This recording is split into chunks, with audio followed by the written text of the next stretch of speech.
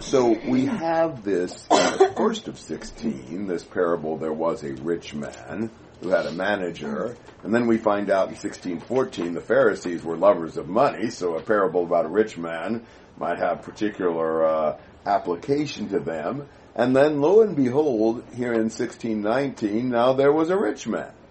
Now there is a debate about whether or not this is a parable, but the fact that it starts basically the same way as the one does in 16:1, and about the same way a bunch of other parables in Luke start, makes me think it probably is. The only thing about it that I think people really find difficult is he actually names a name, and this is the first time he names a name. Now, I mean, the Good Samaritan is a Samaritan, but he doesn't name the personal name. But Lazarus is a name that means God has helped. It was also the third most common male name in Jesus' day. So it's just a common name, and maybe the idea that God has helped is an implication that the rich man shouldn't help him. So I suspect it's easier to account for the fact that he just names a name in a parable than the fact that he starts this the same way and it's not a parable. So I don't really care. I don't think it matters a great deal, but that's my view. So why don't we read it? Would somebody read 19 to 31? Now there was a rich man, and he habitually dressed in purple and fine linen, joyously living in splendor every day. And a poor man named Lazarus was laid at his gate, covered with sores, and longing to be fed with the crumbs which were falling from the rich man's table. Besides, even the dogs were coming and licking his sores. Now the poor man died and was carried away by the angels to Abraham's bosom. And the rich man also died and was buried. In Hades he lifted up his eyes, being in torment, and saw Abraham far away and Lazarus in his bosom. And he cried out and said, Father Abraham, have mercy on me, and send Lazarus so that he may dip the tip of his finger in water and cool off my tongue, for I am in agony in this flame. But Abraham said, Child, remember that during your life you received your good things, and likewise Lazarus bad things. But now he is being comforted here, and you are in agony. And besides all this, between us and you there is a great chasm fixed, so that those who wish to come over from here to you will not be able, and that none may cross over from there to us. And he said, Then I beg you, Father, that you send him to my father's house, for I have 5 brothers, in order that he may warn them, so that they will not also come to this place of torment. But Abraham said, They have Moses and the prophets, let them hear them. But he said, No, Father Abraham, but if someone goes to them from the dead, they will repent.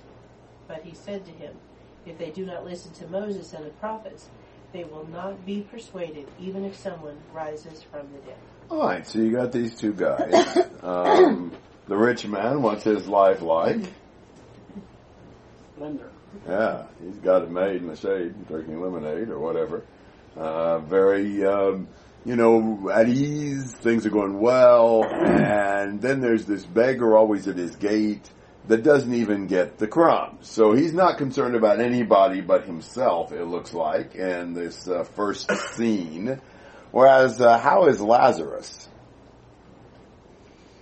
Covered with sores, hungry, being tenderized by dogs. Yeah. I'm guessing that the dogs are finishing off their meal, licking his wounds. Some people have thought the dogs were a comfort. I more see them as a nuisance or kind of an aggravation. You can think about that how you want to, but they didn't have pet dogs so much in the first century. So I'm seeing these as not a positive thing. Notice also, how did Lazarus get to the gate of the rich man every day? Was laid at. Which makes me think he couldn't even walk. Somebody had to carry him. So he's in bad shape. And he's longing for the crumbs that the rich man won't let him have. So he's hungry. And so it's just a bad situation for Lazarus. The rich man is great. Then they both die. Death is democratic. There's one for everybody, no matter how rich or poor you are. And quite a different scene after the death. Because where is Lazarus? Comforted by Abraham. Yeah, he's in Abraham's bosom in a place of paradise, and where is the rich man? Yeah, he's in torment. He's in bad shape, and just almost reversed the roles, almost reversed the circumstances. And how bad is it for the rich man? He wants a drop of water. The one who wouldn't give Lazarus a crumb is begging for a drop. And where does he want that water? Is that appropriate? What he ate all that food with that he didn't give to Lazarus. So I mean that's kind of like the part that may be most relevant here. He showed no mercy. Now he begs for mercy. Everything was splendid for him before. Now he's desperate. So it really is quite a reversal of the roles. And, it shows you some things. I mean, it shows you that the state here after death is kind of a reflection of their life on earth. I mean, how we treat others is a big factor in what happens to us eternally. And, what's Abraham's answer to the rich man's request to send Lazarus for a drop of water? There are two parts. The first is, you already got your share of good things. That's right. So, it's a little late for that. And the second is, there's this big chasm. So you can't cross over. Which makes me think that it's teaching that our destiny after death can't be changed. The gulf is fixed, and once you die, I mean, that's the end of anything to change your destiny, which is really, I think it's probably the most sobering thing about our lives and death is we're used to things that we can change, maybe there's a way out or whatever, but after you die, nothing that happens after you die has any bearing on your state. So that makes, the urgency in being what we ought to be in this life. But I'll tell you something else that doesn't change once you die. I think it's your character. Look at the rich man after he dies. How is he the same after he dies as he was before? Once the drop for himself, and then once For his family to be warned. Exactly. So he's thinking about himself and family. How does he see Lazarus? Well, I thought it was weird that he thought Lazarus should bring it. I know. He still sees himself superior to him and as if he could order Lazarus to do whatever, right? That's what it looks to me like. Habits of a lifetime die hard. So it looks to me like, if there's a lesson in that, it's that you really don't change after you die in terms of your basic character and nature and attitude.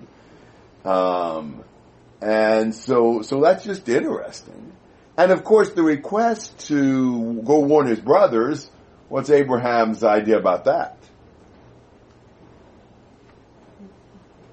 kind of like they've already been warned. They've got the law of the prophets. Yeah, I mean, if the written word of the Lord won't convert you, neither will a Lazarus coming back from the dead.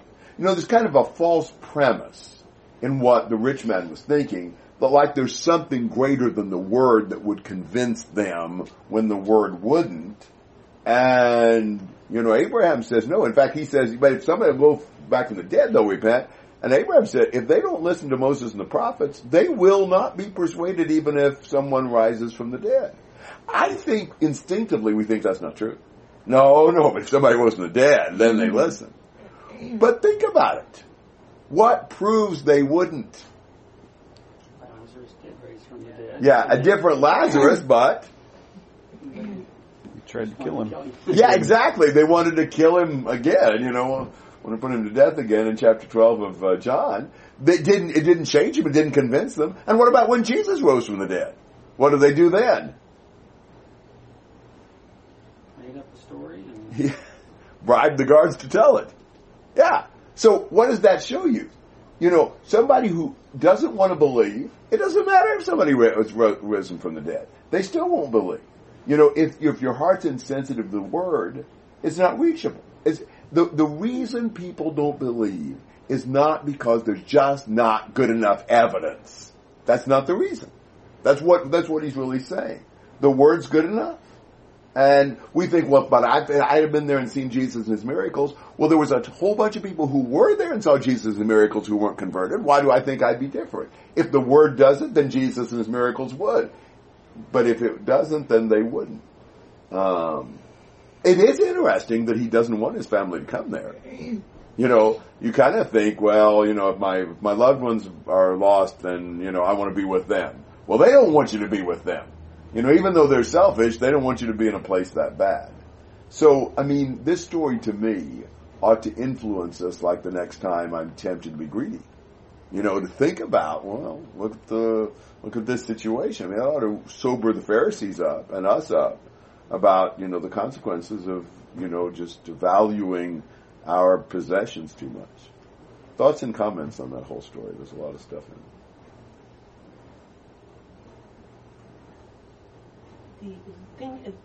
Thinking of it in this story in a kind of a literal sense, the chasm fixed, it's so that those who wish to come over from here to you will not be able to. And part of me is like, I can see the good people in Abraham's bosom looking over and seeing their agony and going, I want to help them, and they're not allowed to. Right. I think that's the only reason I can think of why you'd want to go over there. Yeah, I mean, it's that kind of a thing, so. Yeah. What would you say to people who use this to be dogmatic about what happens after you die and, you know, it's going to be just like this and, you know, is there something we can learn from that? Should we be dogmatic about it? Oh, I'm not. I don't think I know what happens when we die. I'm not sure that this tells us much about that. I'm not sure that's the purpose. I mean, things like, you know, you can't go from one to the other and your destiny's fixed. I think that's reasonable from that. To try to say, you know, okay, so we're going to be able to have conversations back and forth and, you know, things like that, you know, we're going to be able to see each other, you know, and some things of that. I don't know if that's really what it's trying to tell us or not. That seems, you know, maybe so. I mean, if it was a real story as opposed to a parable, you might be able to push that a little bit farther. But I really think it's better to take it as a parable, and so a parable is teaching a lesson. It's an illustration. It's not necessarily, I don't assume that the Good Samaritan, I mean, that didn't really happen that way. It's just an illustration. It's an illustration that everybody understands. It's just an illustration. So I would, if somebody asked me, you know, what do you know about the time between your death and your resurrection, I'd say not much. You know, this is worth considering. There are some statements where Paul will like say, I'd rather die and be with the Lord, that might make you think you went directly to be with the Lord. But I just don't think there's really a lot to go on to really say what happens between death and the judgment. I don't know that it matters. I think the focus in the New Testament is way more on the resurrection. You know, I think, you know, that's whatever happens to our spirit, I think we're meant to think more in terms of the resurrection as being the time when we gain our reward and when we're judged and so forth. Yeah, I always thought if this is literal, then Abraham got shortchanged. Whose bosom did he go into? And what about everybody that died before him? Right. You know, so, and why would he be the comforter? I mean, it makes the illustration, and we know they knew who Abraham was. Right. But that doesn't fit. You wouldn't think as a Gentile we'd go to Abraham's bosom, perhaps. Although we have the faith of Abraham, who knows? But yeah, so. Yeah. Yeah, I think it makes more sense as a parable, and I think it's pretty strong evidence when he starts it the same way he does so many other parables in Luke. Other thoughts? Well, 17, 1 to 10.